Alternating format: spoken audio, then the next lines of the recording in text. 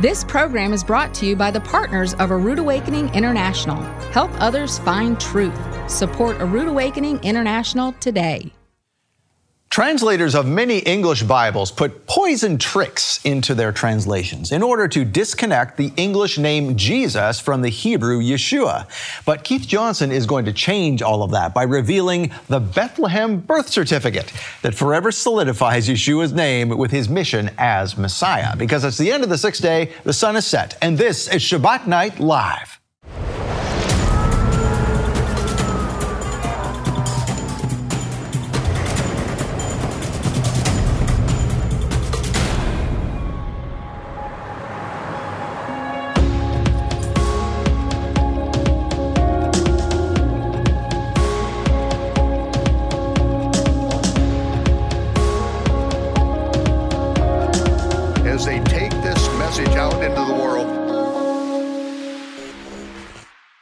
There we are. Shabbat Shalom, Torah fans. Welcome to Shabbat Night Live with Michael Rood.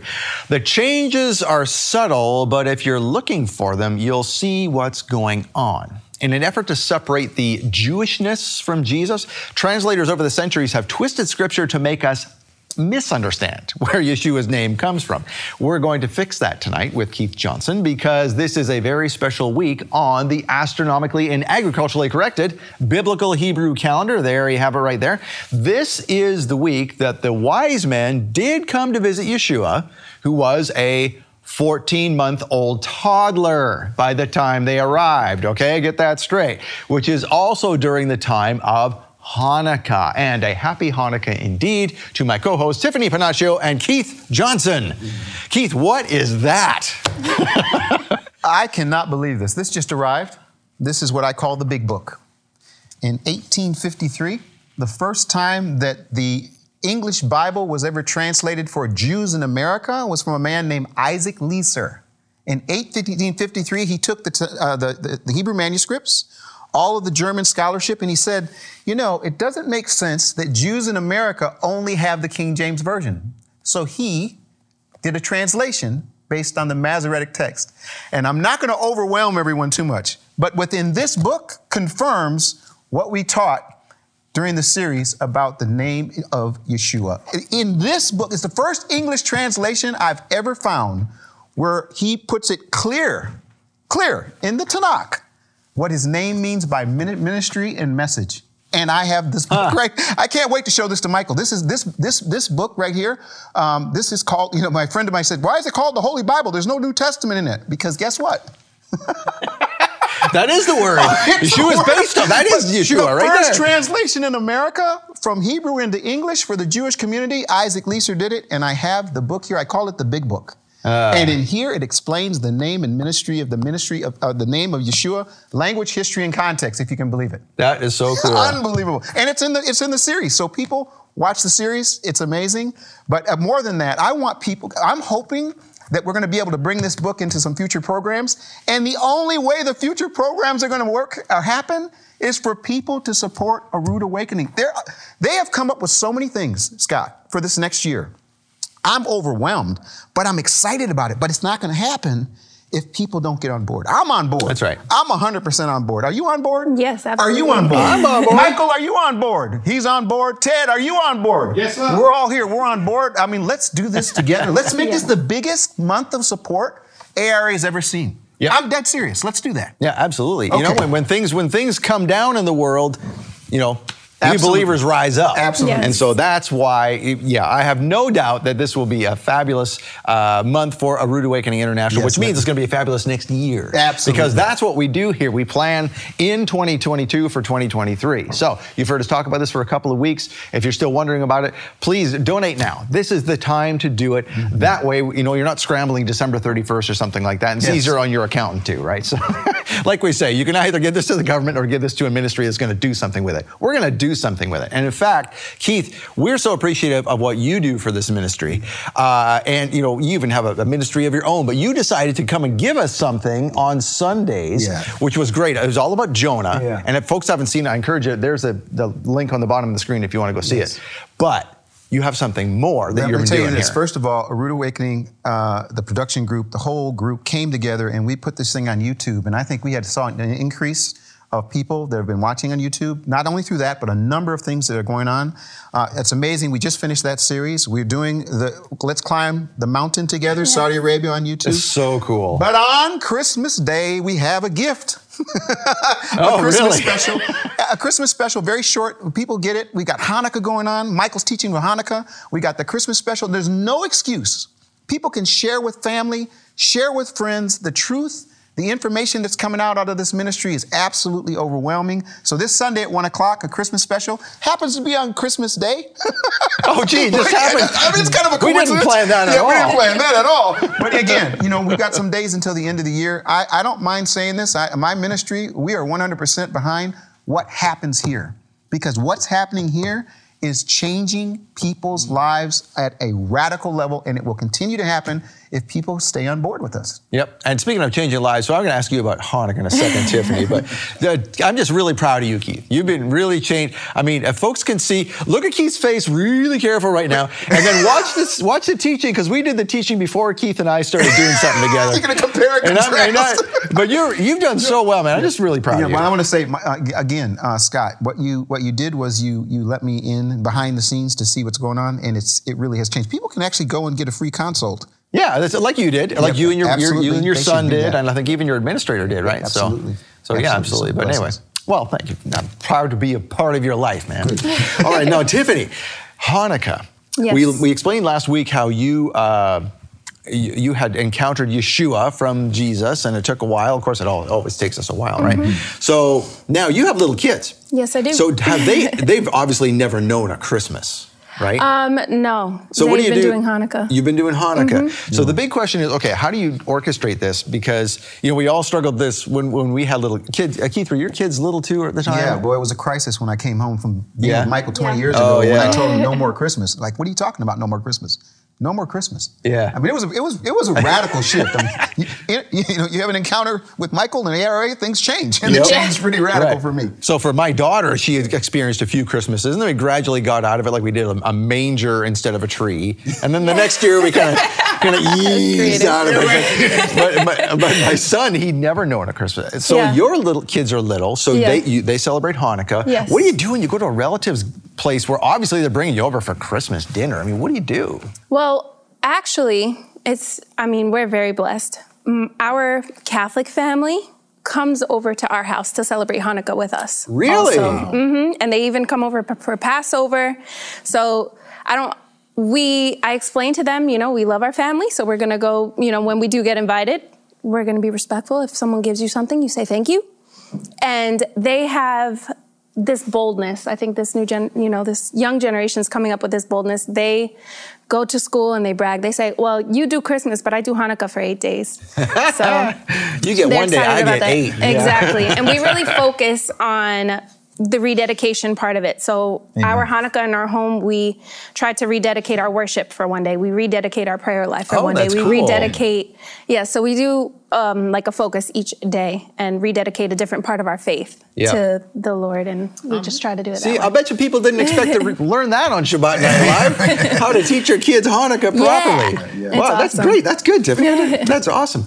Okay, so there's the proper way to do Hanukkah. Now you're going to find out the proper way to what to do with Yeshua's name next, because your English Bible is playing a trick on you about Yeshua's name. But Keith Johnson is going to change all of that by revealing the Bethlehem birth certificate that forever solidifies Yeshua's name with his mission as Messiah. And we're going to commemorate part of Yeshua's mission in just a few minutes with the Kiddush. So go ahead and get your bread and wine. See you back here.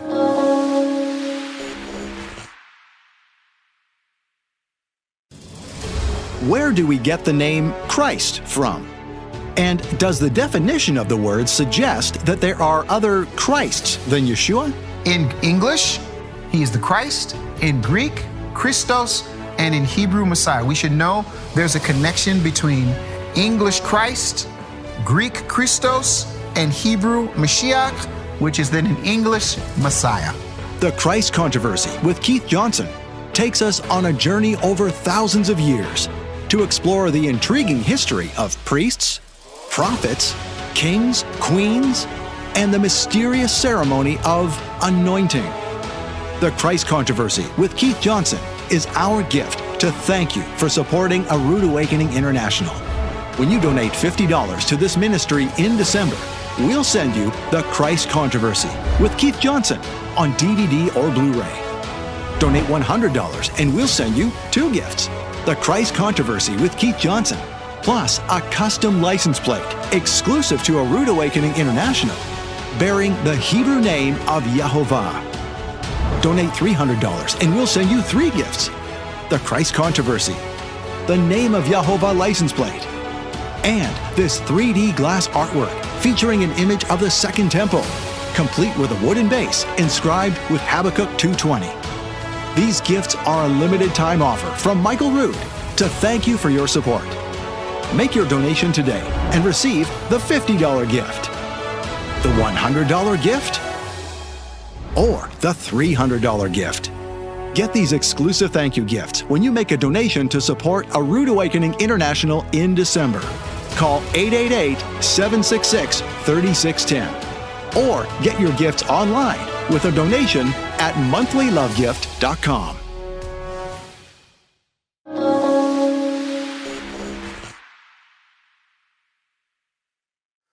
When Yeshua fed the 5,000 with leavened barley loaves in the Galilee, the Pharisees came down on him because they accused him that he and his disciples did not wash their hands before they ate bread. They did not wash their hands with the Negelvesser and say this prayer: "Blessed are you, O Lord our God, King of the universe, who sanctified us by your commandments, commanding us concerning the washing of hands." Why didn't Yeshua do that? Why didn't his disciples follow that? Because it is takanot. It is a law which they invented, and Moses said no one is ever allowed to add to or subtract from. But the night of the Last Supper, Yeshua took bread and he put in place a rehearsal that was really put in place by the Kohen Gadol, the high priest after the order of Melchizedek. Melchizedek himself brought forth bread and wine to Abraham, and Yeshua interpreted that very thing. Baruch atah Yehovah Eloheinu melech haolam, hamotzi lechem mi'aretz. This is what Yeshua put in place, that before we eat bread, that we say this prayer. And as often as we do this, we do it in remembrance of him, because his broken body was broken for us, and by his stripes we were healed. So as often as we do this, as often we do it in remembrance of him. And Yeshua took the cup and he said, Baruch atah Yehovah Eloheinu melech haolam, Borei Pri Hagafen. The creator of the fruit of the vine, Yehovah, created the fruit of the vine. He said, this represents the renewed covenant in my blood. As often as you do this, remember me. And remember, I will be drinking this with you at the marriage supper of the Lamb. Shabbat Shalom.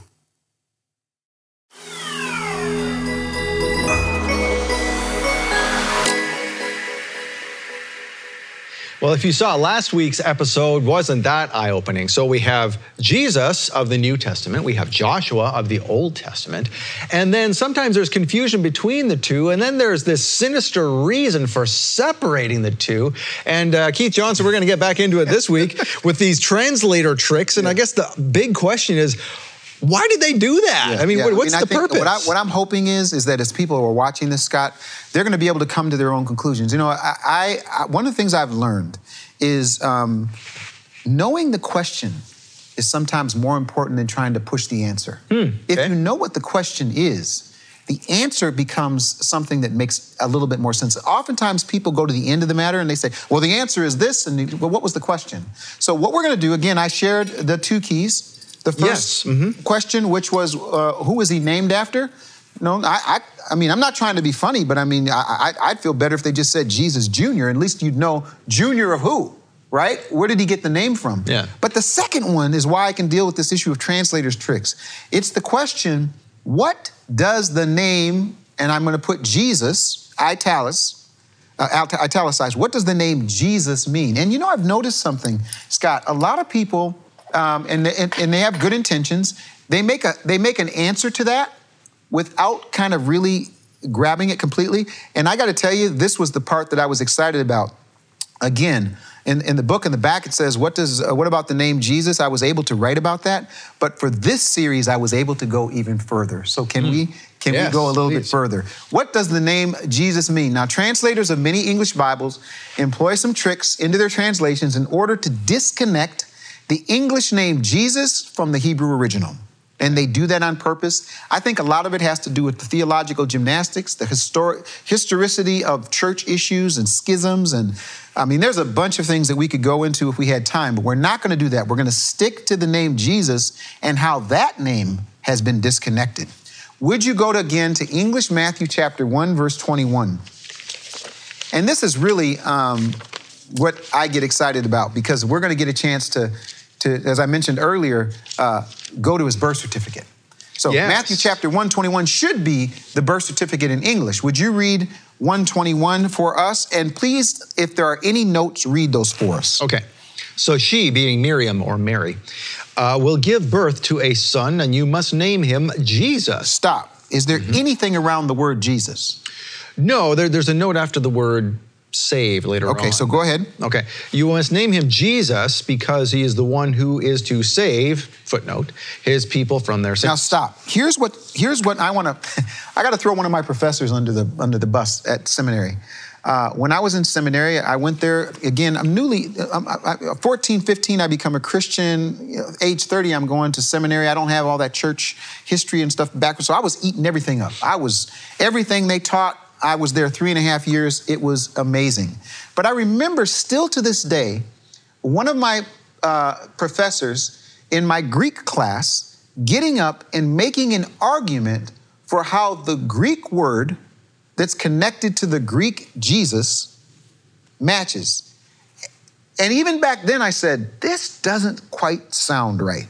Because his point was, look, you will name him Jesus because, in other words, here it is. His name is Jesus because he will save. And so if you ask people, what does his name mean? They'll say, save, our salvation. Sure. Even in English, I've heard people say that. Okay, excellent. Yeah. Now, your note, now read the note for us. So the note says, Jesus, Hebrew, Yehoshua, in parentheses, as we discovered last week, Amen. Right, means Yahweh, how this Bible puts it, saves. Okay. Yahweh saves. That's not bad. I mean, that's not bad. At least they're giving you something to look into, right? Mm-hmm. Hopefully people will do this. Now imagine, I've got my study Bible now. Again, little book, big book, I got the study Bible, Harper Study Bible. I think this verse is the most important verse in the New Testament in terms of understanding the name Jesus. This verse. Okay. So imagine me. I'm new. I've got my new Bible, 121. Here's what it says. And she will bear a son, and you shall call his name Jesus, for he will save his people from their sins. There is no note in a study Bible. There's absolutely no note. Now, if I were to go to the NIV, I'm going to get in trouble for this, but hey, what would Michael do? Let's get in trouble. I call the NIV the nearly inspired version. Oh, I was going to say the non-intelligent version. I'm a little nicer. It's a nearly inspired version. And sometimes they do things that are pretty cool because what they're trying to do is they're kind of like back to Wycliffe and back to Tyndale. Hey, listen, we need the language to be in a language that people understand. So what they tried to do is use good scholarship to put it in a language that was more of a modern language. So we're not reading F as S, et cetera, Old English, Middle English. They're basically saying, I remember the first time the NIV came out, I loved it. I got that Bible, man, I beat that Bible up. Well, you remember me talking about the Mennonite high school I went to? Yeah. That was the standard version you had to have for Bible class. Okay, was the NIV. The NIV. Yep. And I will just say something. The reason I call it the nearly inspired version now is because some of the tricks they do in that translation are just, they make me bang my head. In fact, let me just stop and tell you something. Michael and Ted and Alil and you and everybody gave me an opportunity to come in and do a series that we call a deep dive Bible study into the book of Jonah. And what we were able to do, we just went in one chapter. I think there's 7 episodes that are available right now. We're going to put them everywhere. But what that allowed me to do is to bring people behind in how the Hebrew language works. And using the book of Jonah, which is called Easy Hebrew, we're able to go through verse by verse by verse, give people language, history, and context. And I am so excited because we also give people access to a biblical Hebrew audio course for, drum roll please, F-R-E-E. I got so frustrated, Scott, when people attack ARA for putting up a love gift or putting up something. I'm looking 1, 2, 3, 4, 5, 6, 7, 8, 9 people I've seen in the studio since I've come in here. All of these people have families, they have lives, they pay rent. You guys, this is free. What we're doing right now goes out to the world, but you gotta have support. You gotta have people that are behind it. So anyway, I wanna say again, that's another one where we're putting it up for free, but giving people this information. The NIV sometimes does these tricks, and in doing these tricks, it can confuse you. So I have a note from the NIV, and I want to just read it to you. If you're reading the the New International Version, it will say, she will give birth to a son, and you are to give him the name Jesus, and there will be an asterisk, a note, because he will save his people from their sins. Here's what the note says. Jesus is the Greek form of Joshua. They said it. Jesus is the Greek form of Joshua, which means the Lord saves. Now, Yeah, kind of. there's 4 or 5 things they say in there right off. First of all, Jesus is not a Greek form. Yeah. Yesu is a Greek form. But Okay, I get that. okay. I'll give him that one. It's the Greek form of Joshua. That's in English, okay. Which means L-O-R-D, save. But we know Lord is not his name. But that's the nearly inspired version. There's no note in my study Bible, but you do have one in yours. English Matthew, let's go to the 1611 version of the King James, which some people are King James only people. Can I just show you the 1611 version? What it says is Matthew chapter 1, verse 21, and she shall bring forth, there's that F, which is S. Mm-hmm. She shall bring forth a son, and look at the little asterisk, and thou shalt call his name Jesus, for he shall save, there's the F and S, his people from their sins. And the only note it gives you is Luke chapter 1, verse 31. So here's what I did. I decided, Scott, I wonder if there's a birth certificate somewhere. Oh, you spoke of this last week. Yeah. Okay. I said to myself, I wonder if there's a birth certificate somewhere. And I found one. I went online. No, listen. First I go online and I'm looking for the birth certificate. It's amazing. There's a thing called the internet. You can Google just about anything now. You go online and you can Google, and this is what people do.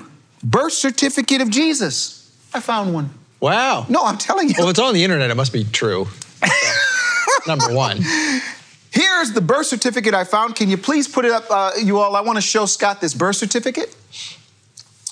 It says the royal lineage of King David birth certificate that certifies that Jesus, say Jesus, was born in the year 4 BC in a stable in the Bethlehem of Judea. Name of the human mother Mary, residence Nazareth, name of the divine father God. Okay. And I thought to myself, boy, oh boy, that's as good as they can do. So what I decided is... Look, it's certified by the Holy Spirit, too. I found... You had to do that, didn't you? Golly. Yeah. I found, and I want to stop and say thank you to Michael. Like I said, it's not always the answer. It's the question. You ask a good question, you can get a lot of answers. So Michael asked this question. You all have seen this. We've done everything you can imagine around this. We asked the question. Nehemiah goes and finds the Hebrew Gospel of Matthew. Come to find out that in the Hebrew Gospel of Matthew, there is a Bethlehem. I call it the Bethlehem birth certificate. And by the way, I brought it.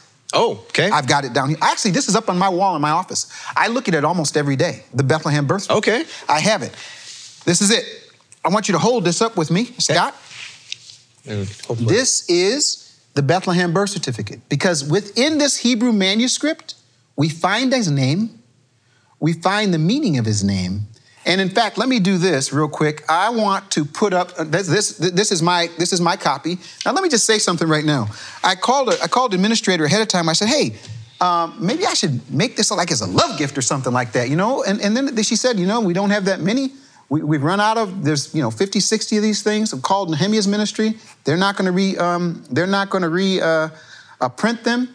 But this has been an amazing opening into the meaning of the name of the one that we call Jesus. Now, let me just underline real quick where we find this. And what that says is, this is the angel speaking, and you shall call his name Yeshua. You see those two little lines over it? There's only 2 times in the manuscripts that we see the spelling Yeshua. Otherwise, what we normally see is Yud, Shin, Vav. Now, we're going to get into that in just a second. You shall call his name Yeshua because he, and Scott, you're going to end up saying this word with me, Yoshia. You shall call his name Yeshua, for he Yoshia. Say Yoshia. Yoshia. This is so clear. It is so obvious. A professor doesn't have to stand up and try to convince you how the connection of Yeshua is connected to his mission and his ministry to Yoshia. His name is Yeshua because he will Yoshia. Now, here's what we're going to do. The word Yeshua, in its shortened form of Yehovah, saves.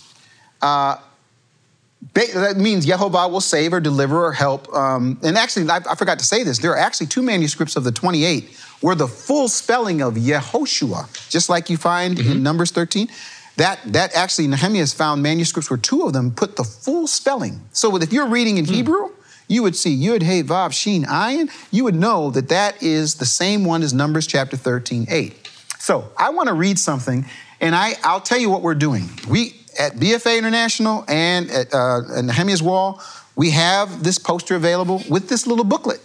It's really cool, but it's limited. There's not many left. I want to go to page 6 of this booklet. It's called The Naming of Jesus in Hebrew Matthew by Nehemiah Gordon. Now, he did this before he was Dr. Nehemiah Gordon. Now he's Dr. Nehemiah Gordon, and I want to go to page 6. This is so absolutely amazing to me. Here we go. Because people ask the question, why is the name Yeshua, Yehoshua? What is this Yeshu thing? There's a big controversy about the later people trying to make his name a curse. Oh, with Yeshu? Yeah, with Yeshu. Okay. Nehemiah does a phenomenal job in this. Nehemiah, if you're watching, now you don't watch our stuff, but you're going to be glad that I did this. Here's what it says. In the 1st century, Yeshua was a common Jewish name.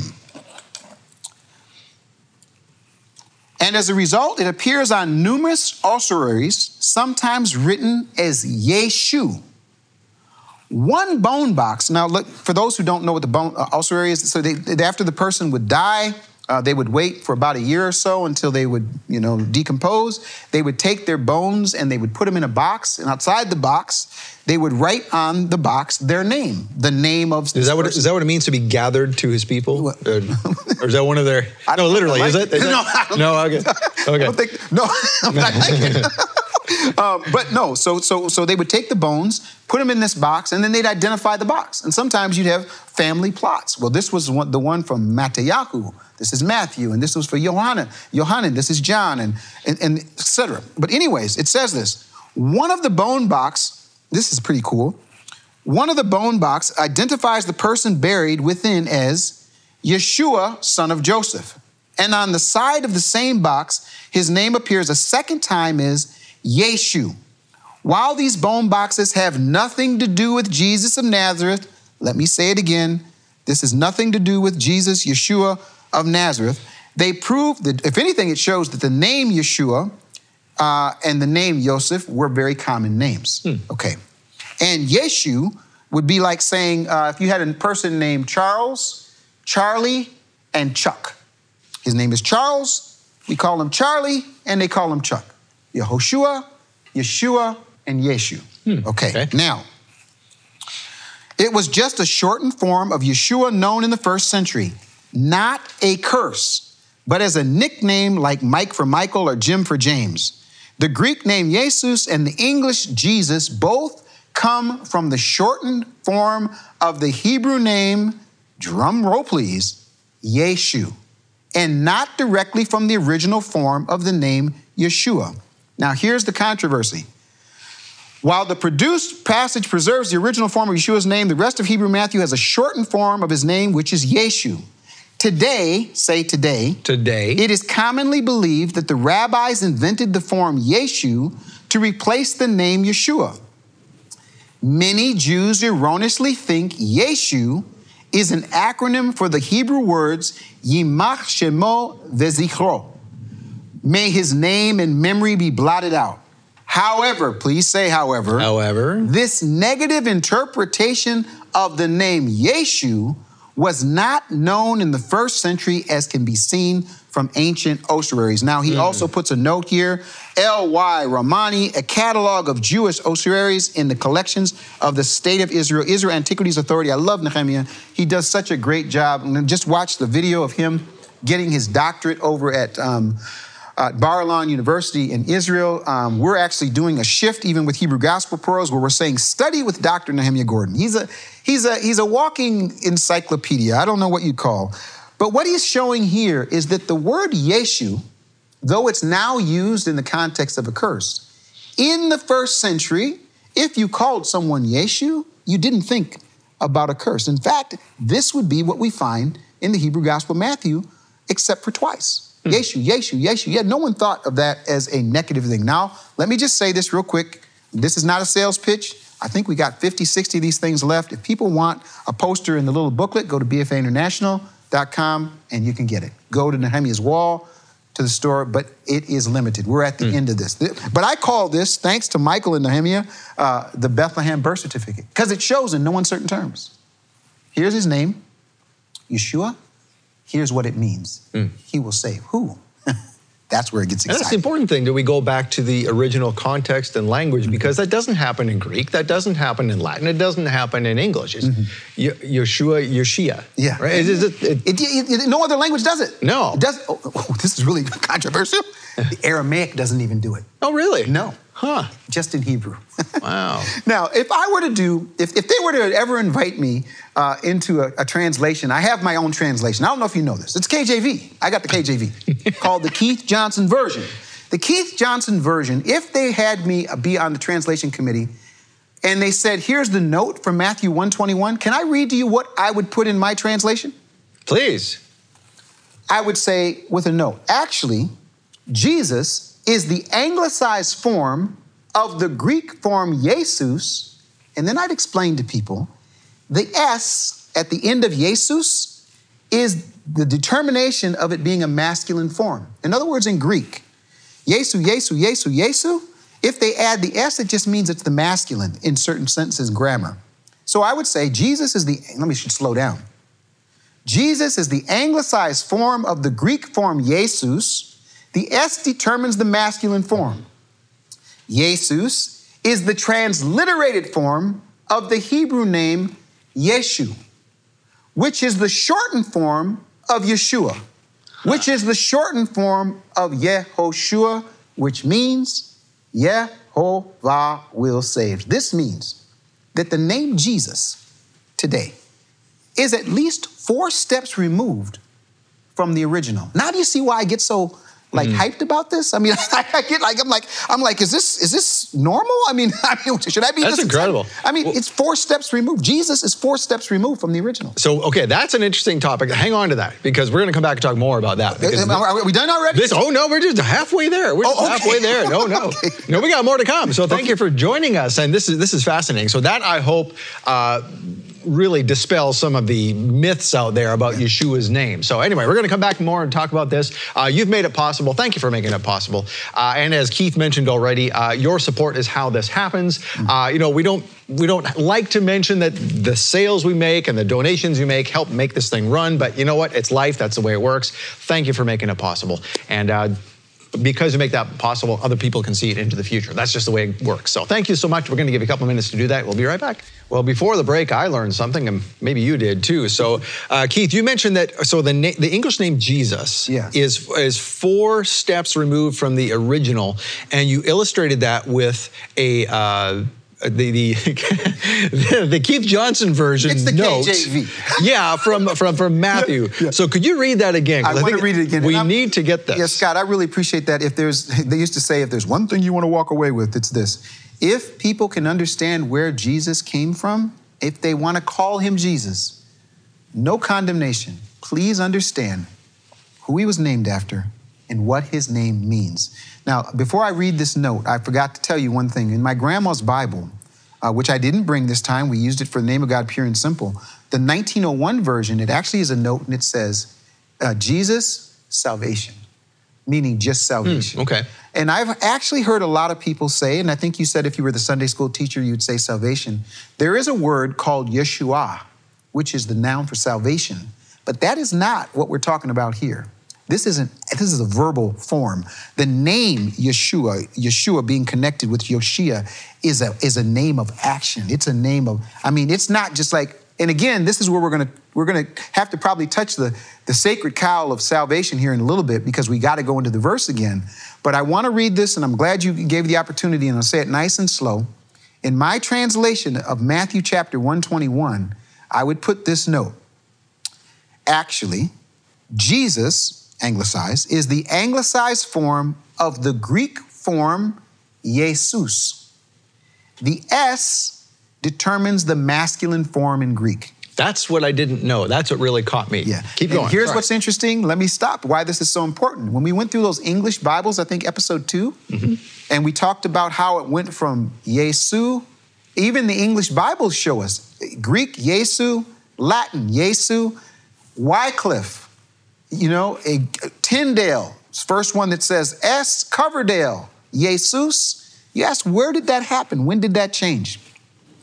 It's the anglicized form of the Greek form Jesus. The S determines the masculine form, which is Jesus, or Yesu, transliterated. That means you're taking Greek letters for a Hebrew word. You're taking the original word and you're using Greek letters.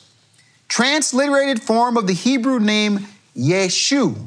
Now we showed Yeshu is like Chuck from Charlie and Charles, okay? It's a shortened form, a quick way of saying, in the first century, if they were looking for him and they said Yeshu, he would know who they was talking about. Yehoshua, Yeshua, Yeshu. Nice, all the same thing. Excellent. Even though now, let me just say this. I hate to keep stopping, but I gotta.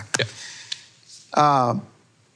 What they've done in making it a curse is they didn't change the name. They just came up with an acronym for the curse. In other words, the name Yeshu existed. Someone said, oh, let's call that, may his name be, a curse, blot it out. So, Yeshu, which is the shortened form of Yeshua, which is the shortened form of Yehoshua, which means Yehovah saves or Yehovah will save. This means that the name Jesus is at least 4 steps removed from the original. Now, I think we pretty much covered what his name means. So if I were to ask you to review with me for a minute, give me just a little bit of a review from what you have experienced and hopefully they've experienced in terms of what this means. In other words, give me kind of from who's he named after and what does it mean from what we've talked so far. Okay, so Yeshua has been named after Joshua. Yes, in English. In English. There was an attempt by translators, whether deliberate or not, that these two would be separated, and there would be caused some confusion there because we didn't want to connect the New Testament with the Old. Now we discover that this is how the progression happened. I wondered how that happened because I thought, well, Yeshua kind of ends with the vowel sound, and yet we have Jesus with the consonant at the end. How did that happen? And now you've just explained that. So that was news to me. Yes. So now I think I kind of get it, that this is how it happened. The one question I still have, and I don't know whether we're going to touch on this or not, some people think that it's a form of Zeus or something like this. Is that involved? So, and again, I know there's people that are watching that probably have whole theories about that. We're going to stay away from that outside of the biblical language. Okay. Because they're confused even in terms of how it's spelled. It might sound a certain way, but how it's spelled is not the same. So that's left field compared to what we're doing Right, here. exactly. Okay. Well, I'm glad you actually brought it up because think about this. So Jesus, he gets us. And is Jesus, even the sound of it, Jesus, is that connected to Yeshu? You see how it's a distance? So then what you do is the gymnastics with he gets, and you take the U.S., and it's us. Well, you and I, we think we should do, you should say yes. Yes, right? Yeah, say yes to Yeshua. So now, here comes the part where I'm hoping we can get through where you guys will let me come back one more time. We got to deal with this issue of save. Because again, if we're talking about meaning of name, we want to understand what does it mean that he will save. Now, I know we're not going to have time to get into this, but if they go to Hebrew Gospel Prose, Nehemiah and I went through the differences in terms of the manuscript, and in the Hebrew manuscript, it doesn't say he will save his people. It says he will save my people. It's not his, it's mine. In fact, I think I can show this real quick. Hold this up for a second. Okay. So, Let's clean it down to sort of get the glare off. This, you see that line there? Yes. That little faded line there? That would have been at one point for the word his. It's been erased, and it's the yud, which means my. That's text criticism. It's an example of the manuscript that when the angel came, it said, and he shall save my people. And think about that. Yehovah is telling the angel to go and name him this name because my people need salvation, not his people, as if there's a separate whole group. I mean, can we talk about that for a second? Yeah, please. That makes a big difference. That makes a huge difference. And you can get the poster in the book, but there's only 60 left. But let me just say this. Just that one little change, think about that. If it really was my people versus his people, and again, this is where this gets controversial. When I'm at the evangelical seminary, it's all about Christianity. There's a new religion that has replaced the cursed people from, back in the Tanakh who were cursed because they killed Jesus. Yeah. I mean, we can go on and on about this. I mean, and the church, in some ways, is coming to the place of saying, you know what, that was wrong, what we've done. Even the Roman Catholic Church has come out and said, you know what, this replacement theology, we're going to have to take responsibility for where it's persecuted people. In fact, I just saw, Scott, something really interesting. The Pope, I don't know how I get to this. The Pope went to Canada to a Native American reservation. Pope Francis, and he gets up in front of the Native American people and he says, I need to apologize. We created a Catholic school that put thousands of Native American children in this school, and they were abused. Some of them were murdered by both the priests and the nuns. And he basically went in to say, I'm sorry. So maybe we're going to get to a place where not only the Roman Catholic Church, but the Protestant Church and everyone else comes to a place where they realize, you know what, we got to come clean. And I think this issue of why not Jesus is one place where they can come clean. There has been an agenda to separate Jesus with his own people, his own theology, his own situation, his own kingdom from his Father. And if we have time, we're going to get into what he says about it, which is powerful. It clarifies it in no uncertain terms. So, what does the word save mean in Hebrew? I'm going to ask you a really simple question. I don't expect you to have the answer because I didn't have it either.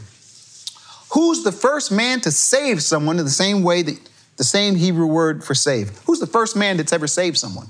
Like biblically speaking, in the Bible? To save someone. Like when you think save, let me ask you this question. Here's a question. When you hear the word save, what's the first thing you think?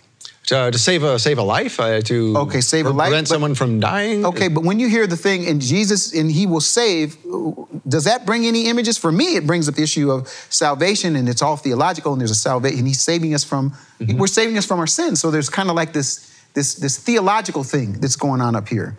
But if I ask you again, who do you think would be the first person that would ever save? What would be the first name that would come up? Oh gosh, I don't know. What came up for you? Go to Exodus, way back in the book of Exodus. Okay. Exodus. Exodus chapter 2. Okay. And I am going to tell you a story. Okay. I see where you're going with this. Never thought of this story. Okay, here we go. Exodus chapter 2. And I'm going to read, just to have a little fun here, can I read starting in verse, let's see. I want to read, I tell you what, you read verses 11 through 15. 11 through 15? Yes. All right. Moses, a man by now, set out at this time to visit his countrymen, and he saw what a hard life they were having. And he saw an Egyptian strike a Hebrew, one of his countrymen. Looking around, he could see no one in sight, so he killed the Egyptian and hid him in the sand. On the following day, he came back, and there were 2 Hebrews fighting. He said to the man, "Who was in the wrong? What do you mean by hitting your fellow countryman?" "And who appointed you," the man retorted, "to be prince over us and judge? Do you intend to kill me as you killed the Egyptian?" Moses was frightened. Clearly that business had come to light, he thought. When Pharaoh heard of the matter, he would have killed Moses, but Moses fled from Pharaoh and made for the land of Midian. Okay, so we know something about Moses. Moses, I mean, he wasn't no softy. He took out an Egyptian. I mean, how he did it, we don't know, but he had, that thing in him, whether it was internal, compassion, passion, whatever it was, he rose up and he took this Egyptian out. So when we get to verse number 15, when Pharaoh heard of it, he sought to kill Moses. But Moses fled from Pharaoh and stayed in the land of Midian, and he sat down by a well. Now, the priest of Midian had 7 daughters, and they came and drew water and filled the troughs to water their father's flock. The shepherds came and drove the 7 daughters away, drove them away. And then I love what it says in Hebrew. But Moses rose. And in English, what does your Bible say? It says, but Moses came to their defense. Came to their defense. Really, that's what it says. Okay. Here's what my study Bible says. But Moses stood up and helped them. He stood up and he helped them. Now, in Hebrew, the Hebrew Bible literally uses the same word, Yoshia. And it's grammatical, but it's a very powerful grammatical form that it uses. But it says this: Moses rose up and he saved them. The same word of Yeshua shall save my people. Moses rose up and he saved them. Now, I love to use tools. In our Biblical Hebrew audio course, man, I show people the toolboxes. There's a bunch of tools that you can use, even if you don't know Hebrew, where you can use these tools. And I got to tell you a funny thing. What I've noticed in the movement that since these last years, a lot of people go to like concordances, like the Strong's Concordance. A concordance is a great tool, but it's not a lexical aid. A concordance lets you know where something is used. It doesn't mean the meaning of the words. So the kinds of tools that I like to use is one of them is Brown Driver Briggs Hebrew Lexicon. That's one of them you can get. Another one is Hebrew Aramaic Lexicon of the Old Testament. It's called Halot. Here's what the translation is of the meaning of the word that Moses rose up and helped in English. What does it yours again say? It came to their defense. Came to their defense. It says to deliver, to save those in peril. Halot says to help with work. So in other words, and listen, we're literally going to we're going to open up Pandora's box here, and people got to do their own study. What happens in English is that Hebrew words may have more than one way that they're used. And that's why we use language, history, and context. In one context, a word can mean one thing. Same word can mean something somewhere else. Now, I could argue that Yehovah told the angel, if I use English, he shall be called Yeshua, for he will help my people. Sure. I could say that. He shall be called Yeshua because he will deliver my people. He shall be called Yeshua because he will save my people. He shall be called Yeshua because he's going to rescue them. He's going to get involved that way. So Moses literally was a savior to those 7 daughters of the priest of Midian. And in Hebrew, if I'm reading that, I don't stop and say, controversy. Where's the theology here? So you're saying Moses is the savior. In that situation, Moses was their savior. Why? Yoshia. He saved them. I think that's pretty darn powerful. Now, again, here's the question. If that's what it meant for Moses, if that happened to Moses in, what did we say, Exodus? So that happened in Moses. Who wrote the Torah? Moses. He used the word Yoshia, or Yoshian, in that situation. He uses the same word. Now think of this. He was a savior. He saved, he helped, he delivered, he rescued them. Now he's about to go do this amazing thing. And he says, you know what? What did it take? Think about this. Think about this, Scott. What did it take in order for Moses to save those 7 daughters of the priest of Midian? The shepherds came, which means more than one. Moses rose up and took them on. Moses rose up and drove them away. Moses rose up and confronted them. This is to save is not some mamsy-pamsy theological thing here. There's practicality in the word to save. Now, I get excited about that. Think about that now, first century. Think about that back then. Moses knows what's coming. He sees Joshua and he says, I'm going to have to take that same word that I used for myself to save, and I'm going to have to give that name or that word to you. How does that sit with you? Wow, that does make a lot of sense. So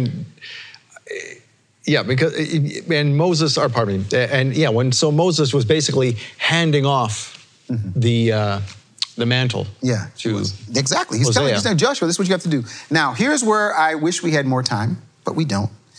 There's a really powerful thing I want to give people. I want to give them the verses, and I want them to look on their own. Hosea, the word that Joshua comes from, there's actually a lengthened word for Hosea. It's Hoshaya. Hoshea. Nehemiah chapter 12, verse 32. Jeremiah chapter 42, verse 1. Jeremiah chapter 43, verse 2. What I think is so amazing is Moses could have just said to Hosea, I'm going to call you Hoshaya. And then maybe people could say, you see, that's why it's Yahweh. Except for what we know is Yah is always at the end. Moses said, not good enough. I don't want you to be called Hoshaya, because Scott might say it's Hosea Yahweh. I'm going to call you Yehoshua, Yehoshua, so you never get confused about the one who's called Yehovah. For those who watch the series, His Name of God Pure and Simple, we taught them that His name means He was, He is, He will be. He was a Savior. Somebody's listening right now who needs salvation today. Help, deliverance, rescuing.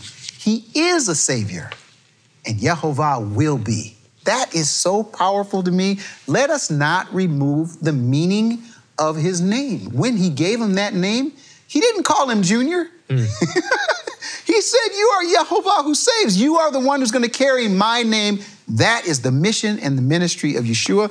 And the next episode, what we're going to do, Scott, is we're going to let Yeshua speak, and it gets better.